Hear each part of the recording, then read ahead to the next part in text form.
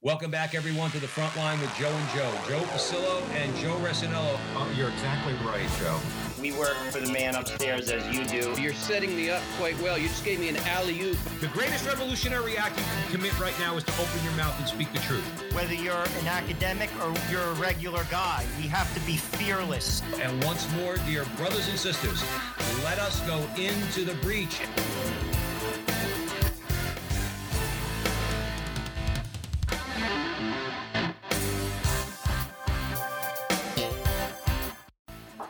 Hello again, everyone, and welcome back to the front line with Joe and Joe. Joe Pasillo, as always, joined by Joe Resinello.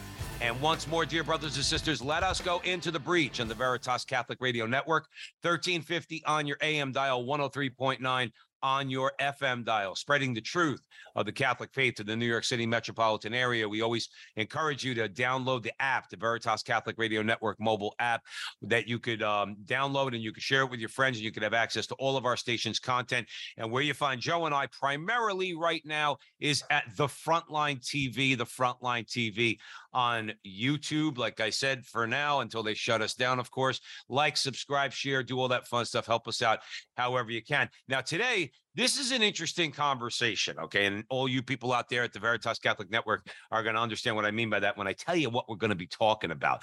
But we're welcoming back to the program two supremely knowledgeable people, Michael Greaney and Dawn Brohan.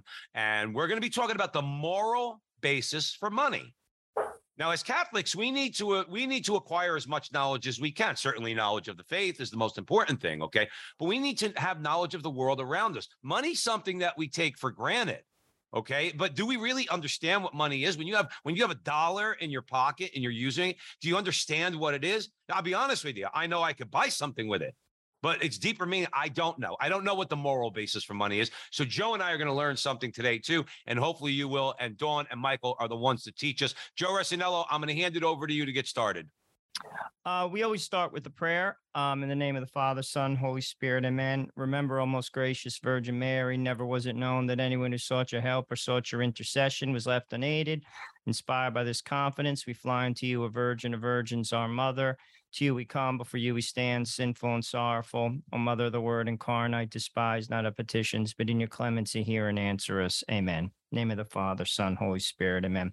Dawn, we'll begin with you. I mean, there's always the old saying, money is the root of all evil. But as Joe said, today we're going to talk about the moral basis of money. From a Catholic's perspective, I mean, we were always taught that money isn't evil. It's how you use it that is evil. You could either use it for the good or for the bad. What's your thoughts on the moral basis of money? Well, first, thanks so much to both of you for having Mike and myself on your show. We enjoyed it so much the last time we spoke. First, I just want to comment on, and you said a little bit about this phrase, money, for example, money is the root of all evil, is the way most people remember the slogan.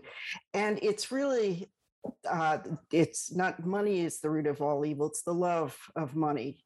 And the key thing, when you ask what is the moral basis of money, it's, well, first of all, it's a tool that human beings create, and they can only create it in a social context. If you have what you need and you're all by yourself in the forest, you don't have to exchange money. You don't have someone to exchange things of value with each other. So the key to understanding money is seeing that it is the dignity and empowerment and full development of every person. That is the moral basis of money. It is an economic tool. It enables us to exchange what we have with what someone else has and to come to an agreement. So one way of looking at money is that it's a yardstick of value, so that when we exchange in the marketplace or amongst ourselves, each party feels that they're getting something of value in exchange for what they're giving. So I think the key thing, it's the human being is the moral basis, every human being, and money is the social tool that we all must have access to in a feasible and logical way. When I say feasible, something of value must stand behind whatever form of money we're using. Okay, so but I'm sure we're going to get into it, but is that current? Is that our current monetary system? Is that reflected in our current monetary system or no? My understanding is, and again, I'm a neophyte with this. Our money is based on trust. Used to be gold. If I remember correctly, it used to be gold, but not any longer. It's just simply based on trust. Am I right about that? You trust that dollar is worth, that has a certain amount of value, and I could trade it for goods and services that I want or need. Am I correct in that? Okay. Well, actually, and I hate to say this, no. Okay. No, that's fine. No, That's why I'm please, asking, go. Michael. Please. Well, the expression "good as gold." Well, not exactly. Money has always been based on trust. Money is it's a social tool. It's not really. Well, actually, there are persons and things. So I almost said money is not a thing. Money is a thing, but it's a derivative of actual things. Mm-hmm. It's an abstraction. It's an idea. It's not really the main problem with virtually every monetary system in the world today is that they think money and credit is a commodity that you buy and sell and that you need in order to be able to carry out transactions. The real essence of money is based on, Adam Smith called it the first principle of economics. And this is stated very simply in The Wealth of Nations. This isn't the source of it. I mean, it goes back thousands of years. Consumption is the sole end and purpose of all production. Why produce something if you're not going to consume it? And of course, obviously, you can't consume something that doesn't exist, that hasn't been produced. Well, take that one step further. And this is what Jean-Baptiste Say, a near contemporary of Adam Smith, called his law of markets, which he, of course, did not really come up with, but he's the one who best articulated it. There's only two ways to get something to consume.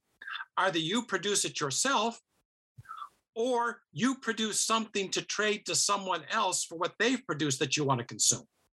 Now, what is money? Money is the means, the medium by means of which I exchange what I produce for what you produce. And this is the essence of contract. If you took, in your business law course, if you took that, or if you flunked out of law school or something, a contract consists of three elements. Offer, I would like to give you this offer in exchange for that. Now, is the thing I'm offering of value? Then that brings in the second element of contract, consideration. Consideration isn't a nice feeling. Oh, I'm being considerate of you. No, it means something of value that induces you to enter into an agreement or contract with me. Now, if you like the consideration and you like the offer, then you accept it. So you have a contract consists of offer, acceptance, and consideration. And now you'll pass your law exam here. Nice. Yeah, of course. I've never passed the bar, Michael. Actually, neither have I. I always find myself in them. John Brohon and Michael Greaney joining us at the front line. I fell into that one. Thank you. We're talking about the moral basis of money. Michael, please continue. Okay. Now, what money is the mechanism by means of which it's a social tool that two people create between themselves to say, what I'm exchanging is what I'm giving to you is the equivalent of what you're giving to me. And as Aristotle pointed out a couple thousand years ago, one further advance in money is called currency. We need something by means of which we can each measure, as Don noted, what we're exchanging. So I'm exchanging chickens for your pigs or my apples for your potatoes. But what do we measure them in terms of? Because if we have to carry on trade by trying to figure out each and every time what we're doing, it's going to take up most of our time just bargaining. So what we do is we pick a third thing in terms of which we measure the value of all the other things we're dealing with. In ancient times, it was cattle. cattle are great. Everybody needs an ox or something to pull your plow or your wagon or whatever. So in the ancient world, cattle were the most common form of unit of value, the currency. Then you went to lumps of metal, usually bronze, because bronze was very useful. In fact, there was a magnum leap forward from the Stone Age to the Bronze Age. But somebody decided that, well, that's a little bit cumbersome. Why don't we use these little lumps of gold and silver? And I won't get into all that. But when you said money used to be backed by gold, well, very little of it used to be backed by gold, especially in the modern age. What it was we measured value in terms of gold. So that the dollar, for example, until about 1933, from about 1878, was defined as about 1/20th of an ounce of gold. Okay. That did not mean that every dollar bill out there was backed by 1/20th of an ounce of gold, but whatever it was backed with was valued in terms of 1/20th of an ounce of gold. Okay. There are three things that a gold standard can be. The Austrian economists think that, a gold standard means that all the money is gold and nothing else. Well, there's not enough gold to cover that. Or you can say that everything is measured in terms of gold and the official currency can be converted into gold anytime you want. Or the third thing is that we just measure it in terms of gold, but that doesn't mean you can convert your currency into gold. It's just a handy unit of measure that we're using. Okay. Which is a very insecure way of doing it, because people say, well, if you say this is worth so much in gold, how come I can't get gold for it? Right. It's like you take it down to the local bank and say, ounce of gold, please. Or 20th of an ounce of gold, please. Don't bro. At one point you Michael could. Greaney joining us here at the front line with Joe and Joe. We're talking about on the Veritas Catholic Radio Network, the moral basis of money. Joe Resinello. I'll just tell you a quick story. I was an auditor for 12 years, and I actually audited the precious metals group in Morgan Stanley. I'm not with them, so I'll mention their name. And I went into a room in Delaware full of silver and gold. Amazing. You would never believe such a thing exists. And you would drive past it. It was under the ground. Amazing. It was one of the most unique experiences of my entire life.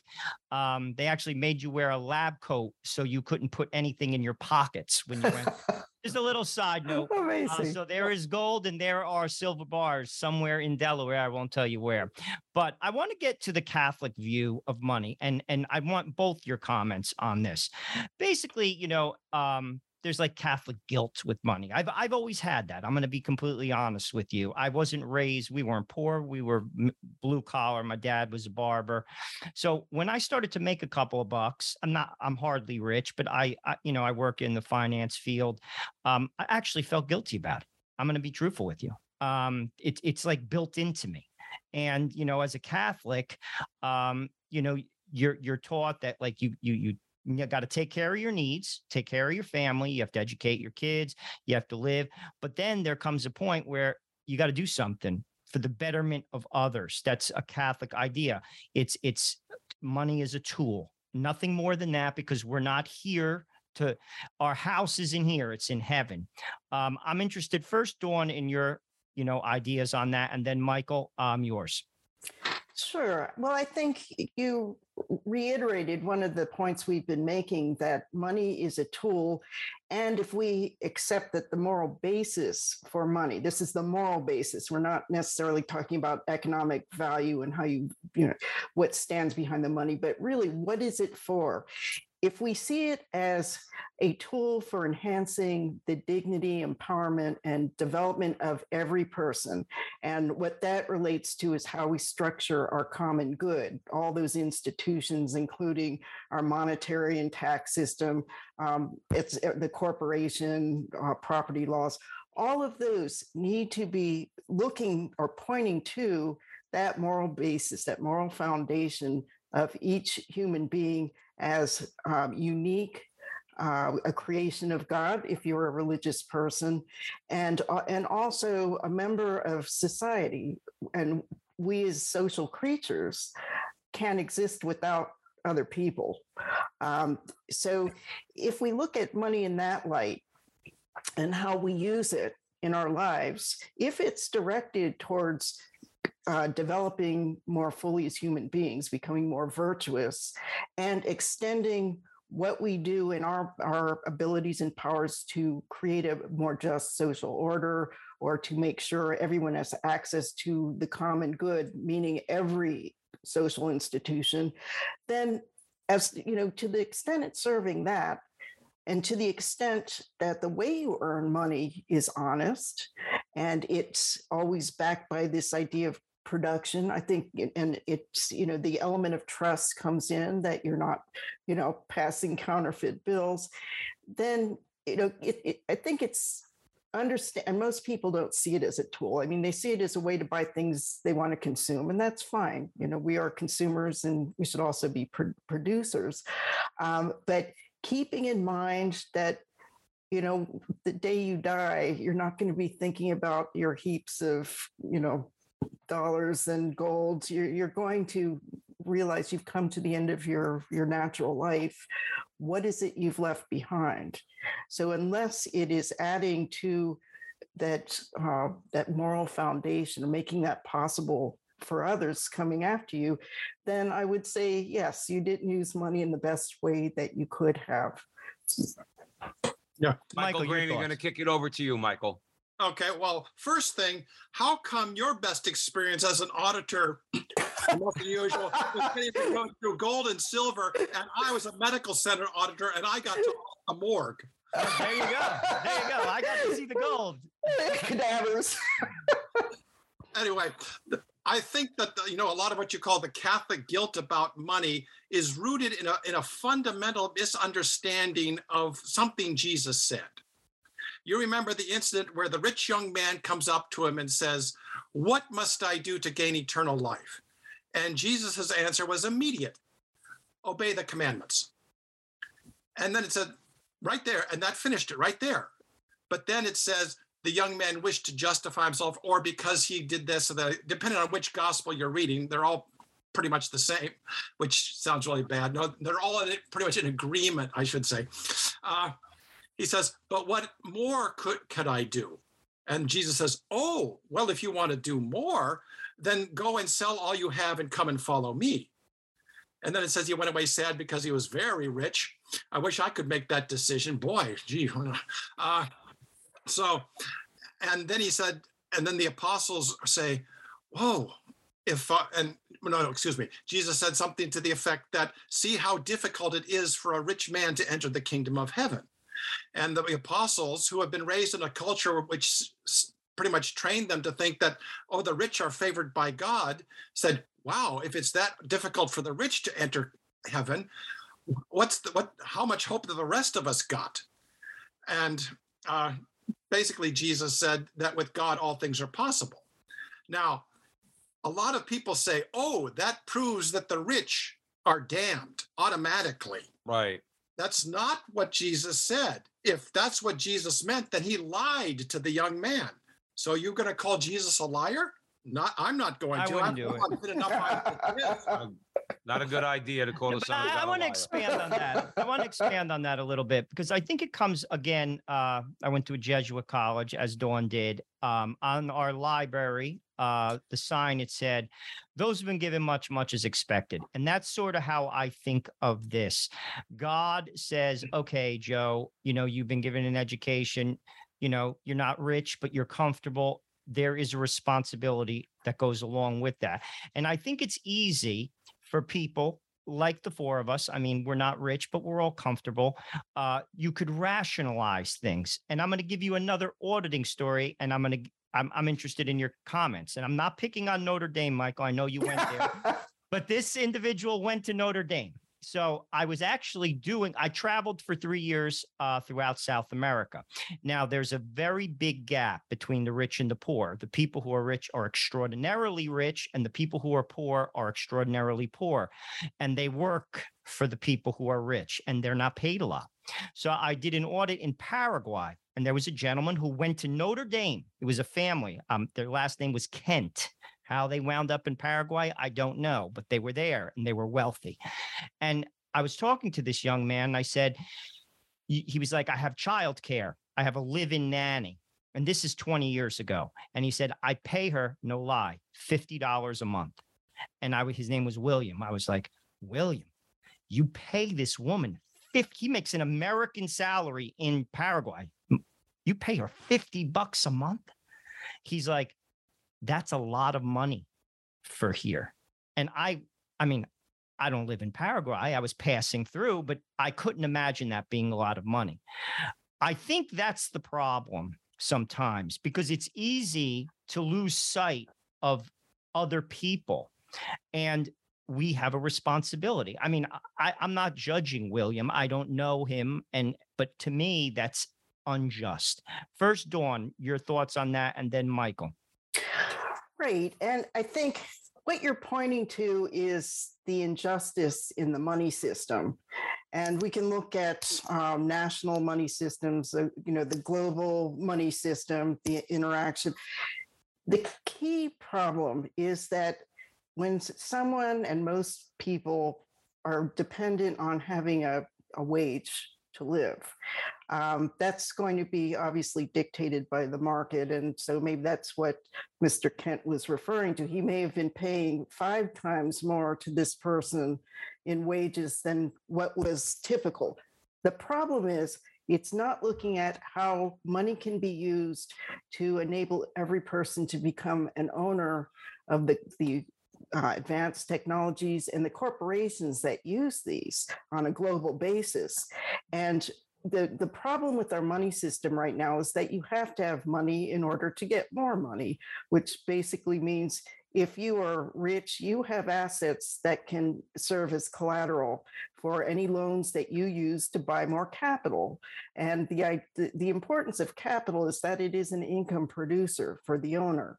So the woman he was paying, he may have been very generous in terms of local wage rates, but it was not empowering her to become an independent, economically independent person.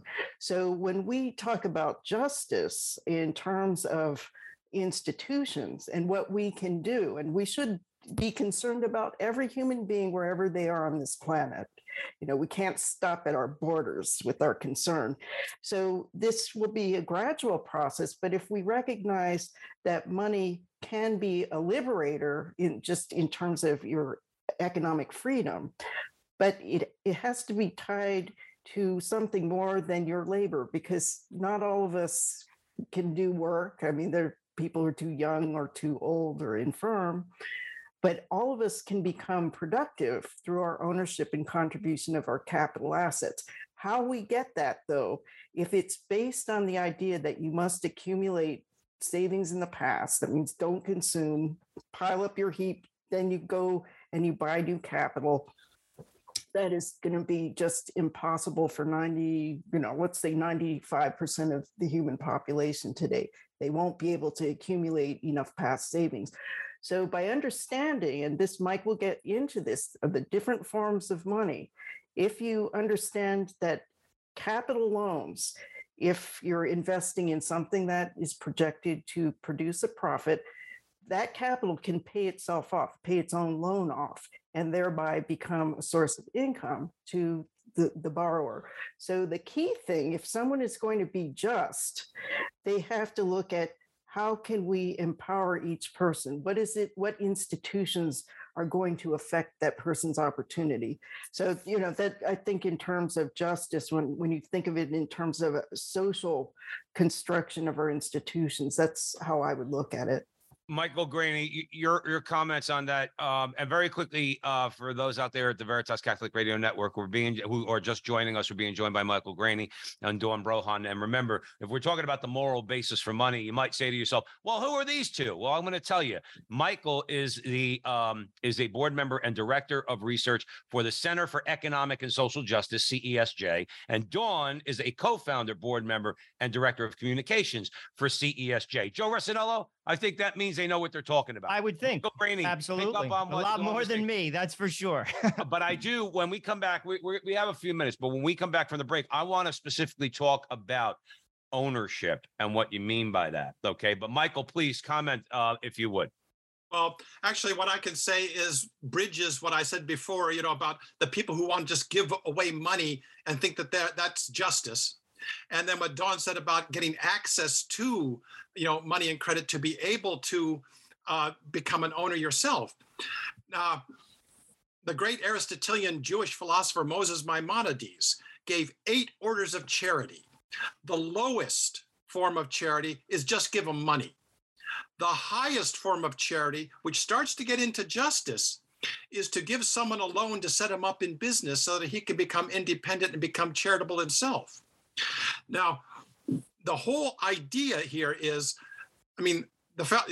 Kent could have been very just.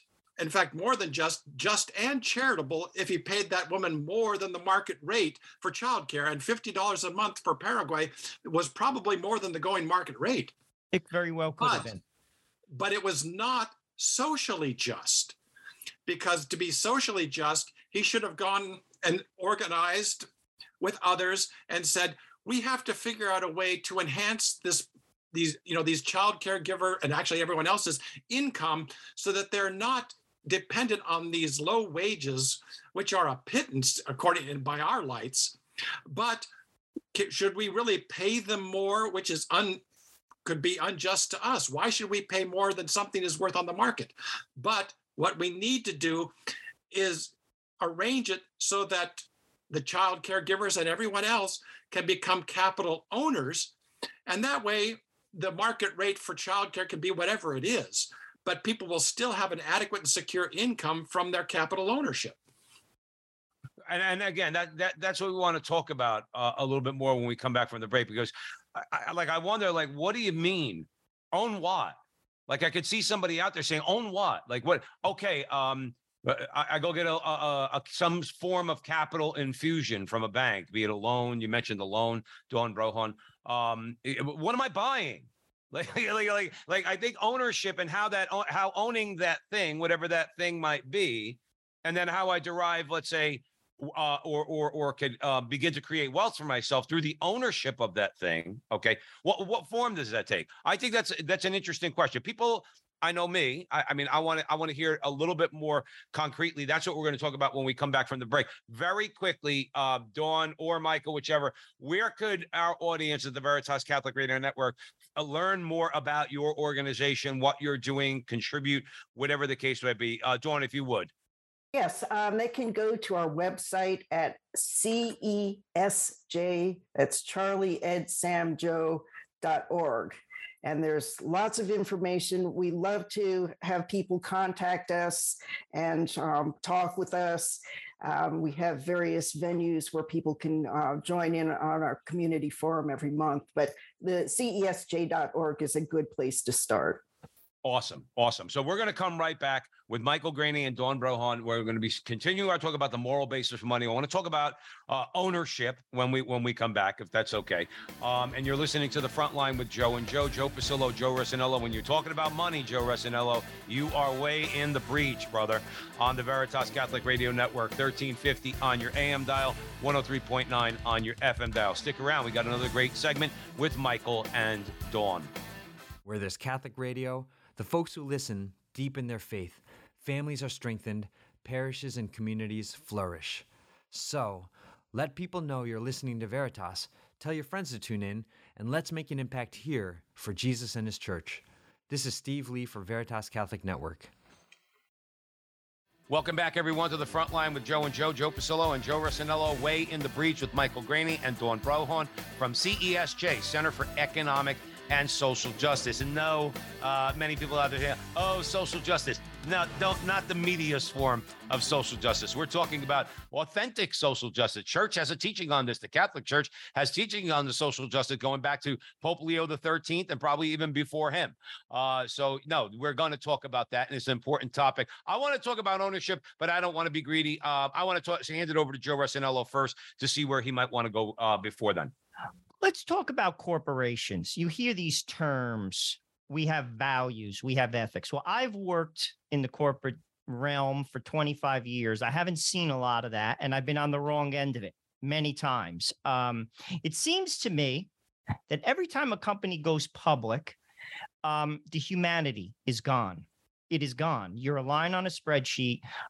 When there are cuts, when there's management changes, you are out. You are riffed, at least in America. There is no, like, I know in Europe, they have like workers' councils, even in the corporate sphere. Not here. Employed at will. Goodbye. And when you have a family, unemployment doesn't cover it. Doesn't cover it. I mean, you got bills, you got a mortgage, you got medical benefits, the whole nine. The corporate machine is out of control. What are your thoughts on it, and how can we improve upon it? First, Dawn. Well, first, we need to understand that the corporation itself is another social tool. Often we hear about, the evil corporations and how they're exploiting workers. And we need to remember that they are a mechanism by which you can bring together labor of all forms, capital of all forms, produce and distribute goods and services on the marketplace, generate a profit, and it has its expenses, labor, and other things. But the big problem with the corporation is that while you may have some publicly traded companies with, maybe 1 million shareholders, the ownership in it is very concentrated in a very small number of people, which gives whoever has that kind of economic power is able to control who is hired, for example, who the CEO will be, corporate policy. And the other shareholders, minority shareholders, have very little power with respect to whoever is able to really control the corporation. And that carries over to, for example, one of the rights of ownership of private property is the right to the full stream of income from what you own has produced. So in a corporation, you own shares of the corporation. The corporation, it is this legal person that owns things, capital, it may own structures, all sorts of things, but it is owned by shareholders who own pieces of this entity, which has brought together all these different productive things, people and things. So with ownership of corporations being so concentrated, and the fact that it is even depriving existing shareholders of their full property rights, because if they were receiving their property rights as they should, you wouldn't have this question of how much of a dividend or whether or not to pay out a dividend. It would be, if there are profits, that by right must flow to the owners. And that brings another question of how the corporation will finance its growth. But just in terms of property rights, right now, the way corporations are run violates just the rights of the shareholders. Now, when the workers are basically tools of the corporation, that they're not full participants through an ownership connection, then they are essentially a commodity that can be bought and sold and, gotten rid of at will.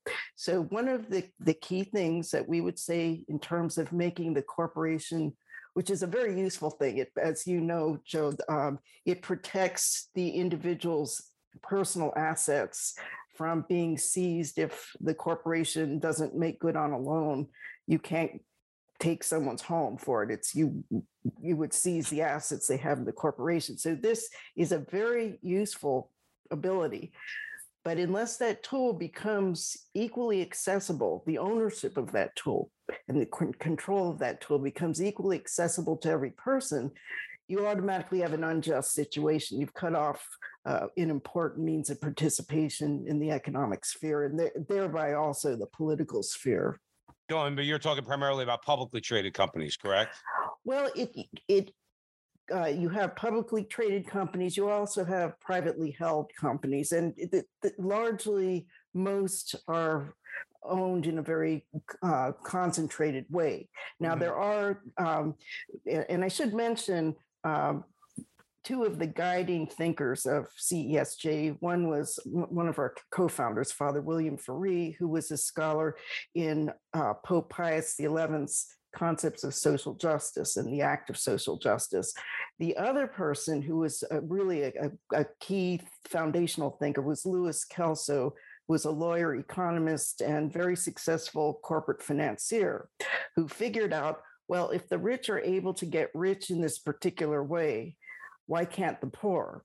So, of various approaches he developed, one has gotten into the law, employee stock ownership plans, which enable company or employees through this trust mechanism, the ESOP trust, to borrow for whatever the corporation may need in terms of expansion, or borrow to buy out the shares of, let's say, a retiring owner, and repay that loan with the profits of the corporation itself.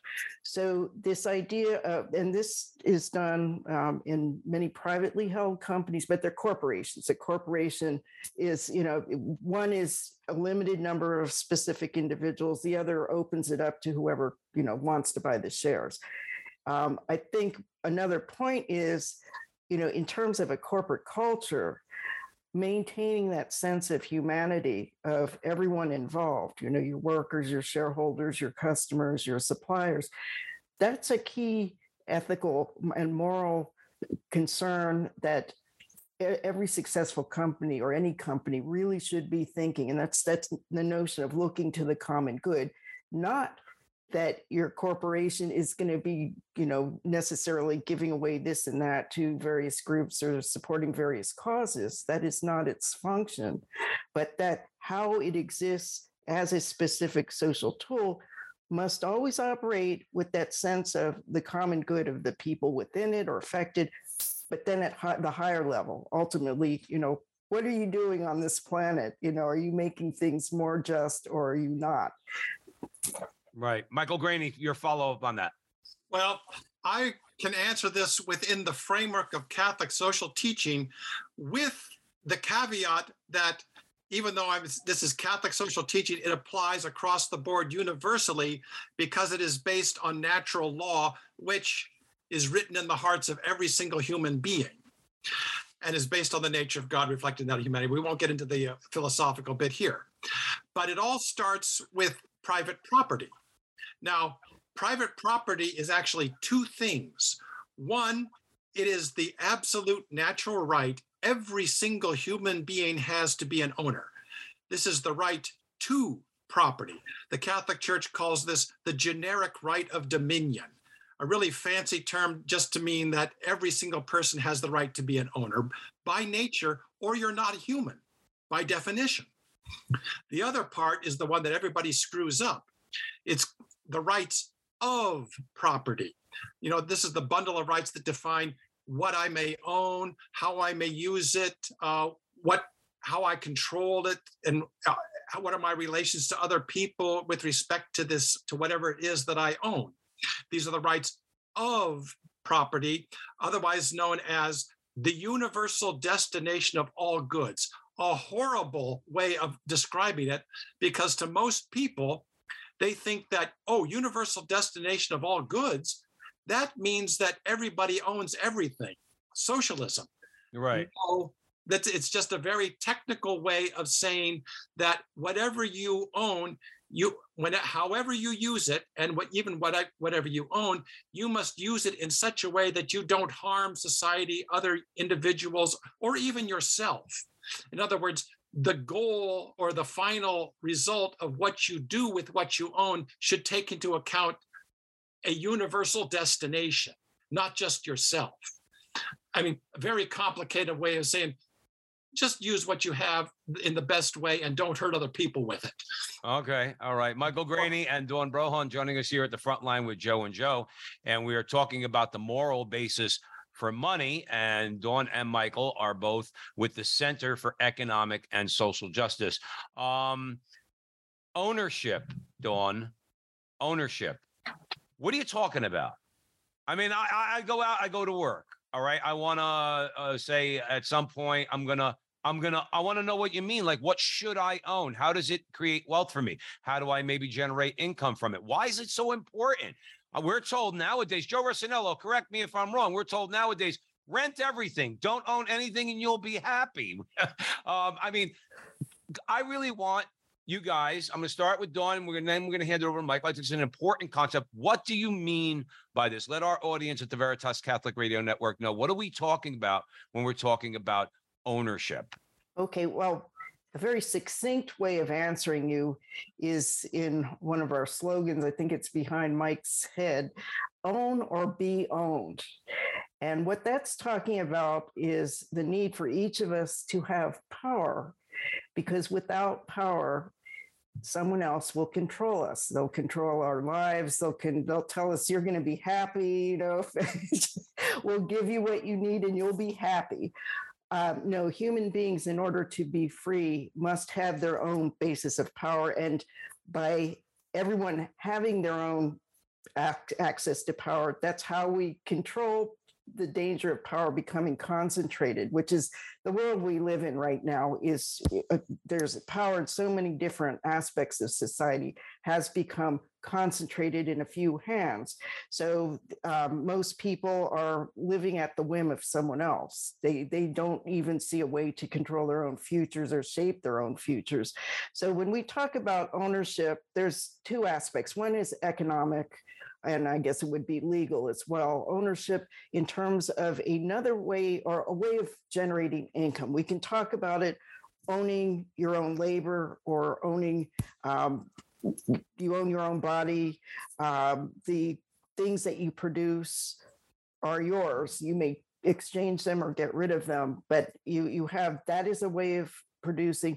But also, if you own things that help create more goods and services, that's having ownership in what we would say is capital, which we would use Louis Kelso's his broad categories of labor or people, things, or capital, what's used in the economic process in order to create goods and services that are exchanged.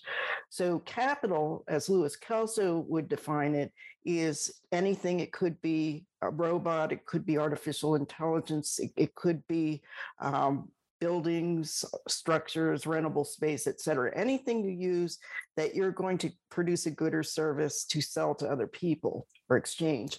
So when we own capital, in the modern world, this becomes more and more critical to our independence as human beings, because our labor may be rapidly replaced by much more efficient things. When you look at car manufacturers and you look at the assembly line, it is robots. The whole room is robots. You may have a few. Scares the crap out of me, Dawn. Yeah, I wonder if they're going to automate labor out of existence. Go ahead. I'm sorry. No. And that is a very important point, that the point of capital is to reduce the amount of labor that's needed. And, when you think about it, if it's like before they had washing machines, did the people who were beating their clothes on a rock really love to wash things that way? Or you roll it through, this thing, and it's taken hours. So when you come up with technology to reduce the amount of human effort, work in the form of economic work, that's a great thing if you own those tools. If you don't, if your labor is being replaced by those tools, then you're looking at maybe no income, or you're going to rely on charity or welfare. So it's very important from the economic standpoint. Here we're talking about how we satisfy our material. It means to produce, and that's how we generate our own income that we're entitled to in order to buy the things we need, or we want, or what we need to develop.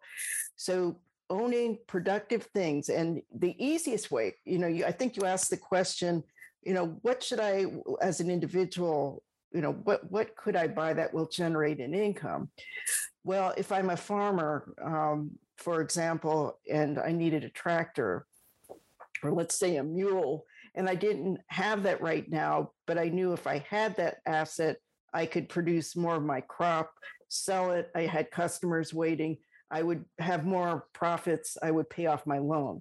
So that's one way of an individual who knows how to use a specific tool getting a credit loan in order to buy that new asset, in order to generate more goods and services and earn income from it. most people, I would have no idea what to do with a tractor or a robot for that matter.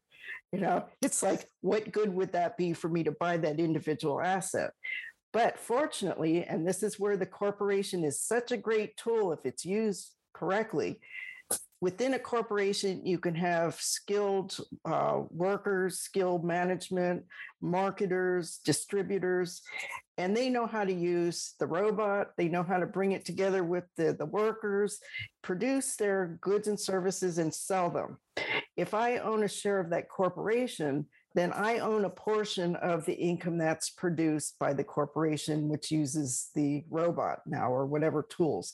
So in terms of what we call the Economic Democracy Act is a way of reforming our money system, our credit system, our tax system, inheritance system, so that voluntarily people can become owners. They will have equal access to the money and credit to acquire capital that will pay for itself out of its own future earnings, so that you could be someone in a coma and you could still be an owner. You can set up all the legal mechanisms. Those assets or those corporate shares are yours.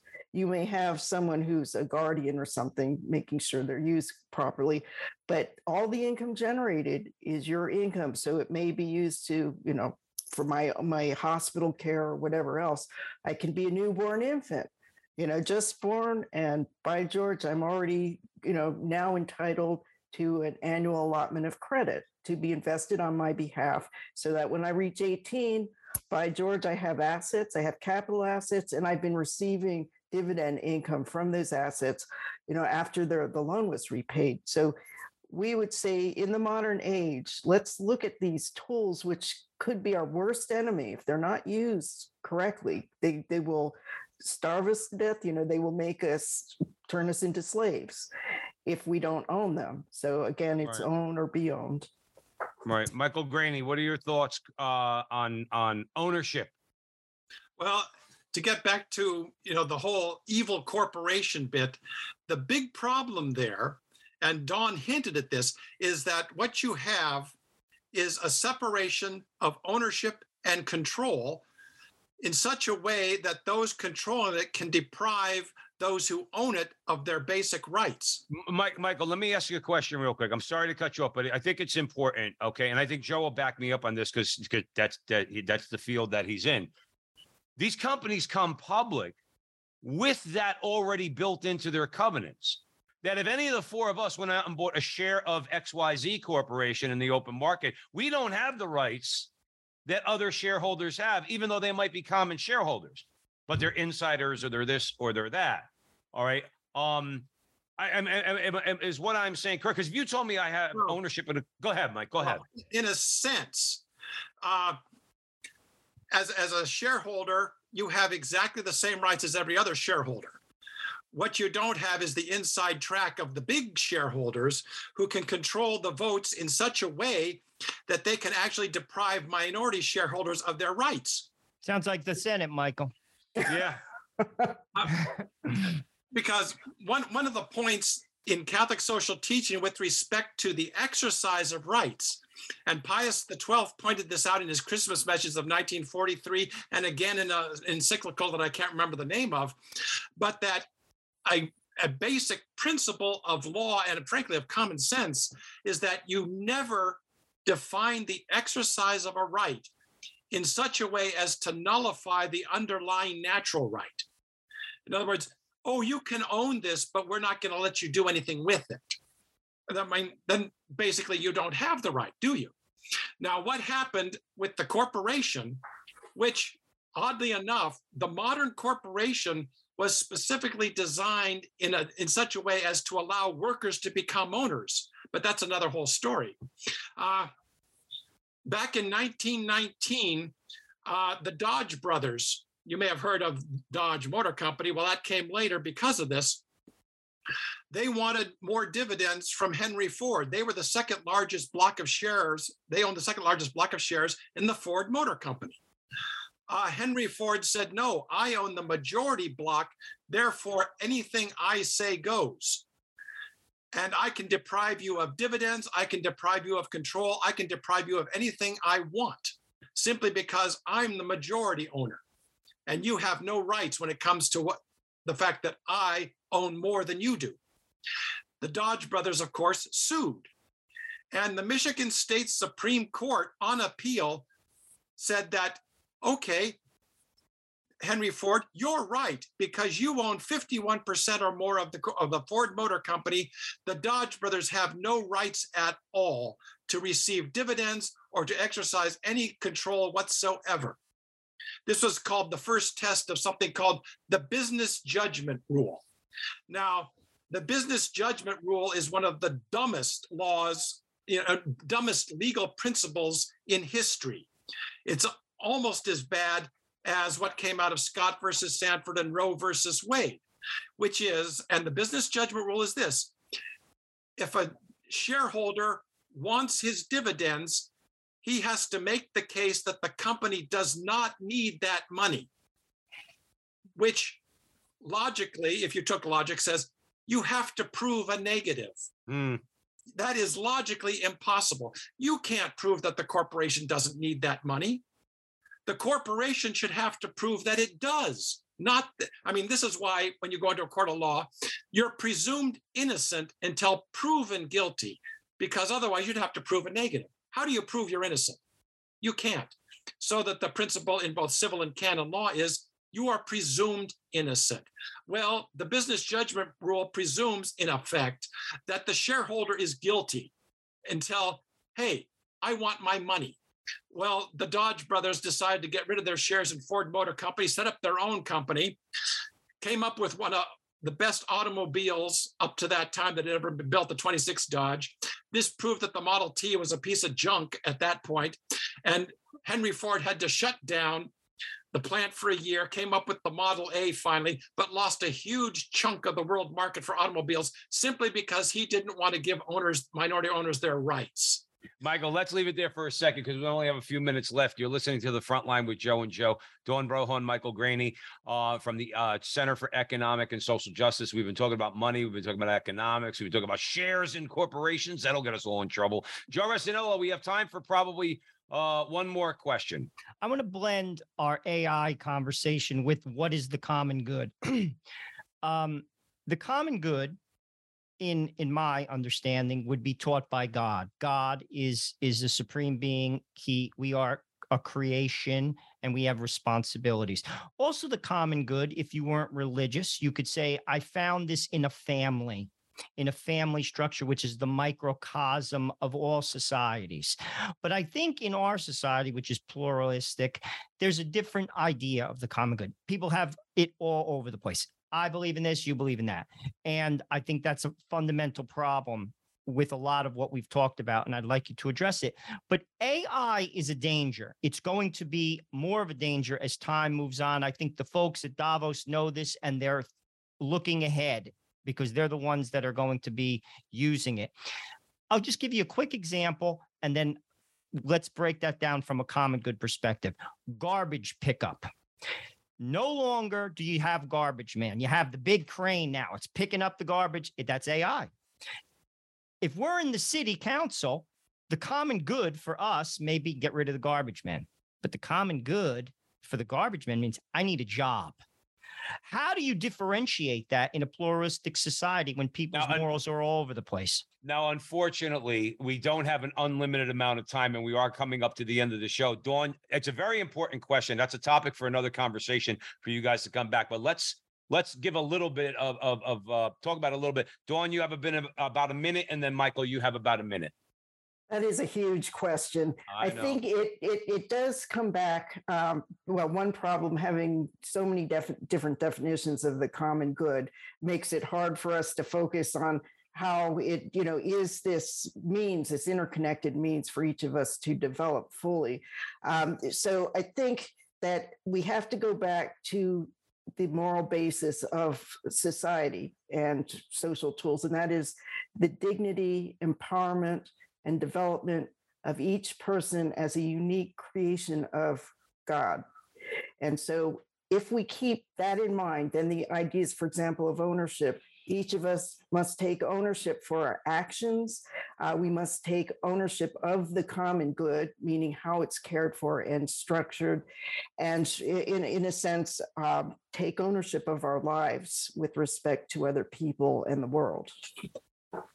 Absolutely. Michael Greaney, comments? Yes, I would say that, philosophically defined, the common good is the good common to every single human person, which is defined in Aristotelian Thomist philosophy, sorry about that, as this analogously complete capacity to become more fully human, to become virtuous. This is the same for every single human being. Now, what we usually speak of in society as the common good is that vast network of institutions within which we as human beings become virtuous or vicious if we freely choose to go that way. Now, if an institution is badly structured so that it inhibits or prevents us from becoming virtuous, we have to organize and restructure that institution. When we talk about the common good, we don't want to do what, unfortunately, the other Joe just did and define it in terms of common goods. This is a serious mistake that Aquinas warned against. Publicly owned things that we happen to use for the sake of expedience that are publicly owned. The common good is whatever helps us to become virtuous. A very different concept. And it's even Jacques Maritain made that mistake at times, so don't be embarrassed. Let's, Michael, we're going to have to leave it there. I mean, like we said the first time we got together, we know we could talk for hours. I think this was an important conversation. I learned something from it. I know Joe Rossinello learned something from it. Dawn, very quickly, where could folks out there find out more about what you got going on at the Center for Economic and Social Justice? Well, the first thing we would lead them towards is the book that Mike and I just co-authored, The Greater Reset, which deals with what is an alternative to the Great Reset, which was a product of the World Economic Forum and Klaus Schwab. And you can go to TAN books.com in order to get your copy. And this deals with the moral basis of money and all social institutions. But again, if you would like to have information about our organization, go to cesj.org. Awesome. Michael Greaney, Dawn Brohorn, thanks again for coming on and having a great conversation. We know you're going to be back at some point in the near future. And thank you all out there for joining us at the front line with Joe and Joe Pasillo and Joe Rossinello on the Veritas Catholic Radio Network, spreading the truth of the Catholic faith in the New York City metropolitan area. Download the app, share it with your friends, share this conversation with your friends. Okay, you can get it on the app and all of our the station's other content. Please follow Joe and I at the Frontline TV on YouTube, the Frontline TV on YouTube. Like, subscribe, share, and do all that fun stuff. And remember, until the next time, that our conversation is your conversation, and that conversation is going on everywhere. We'll talk to you soon.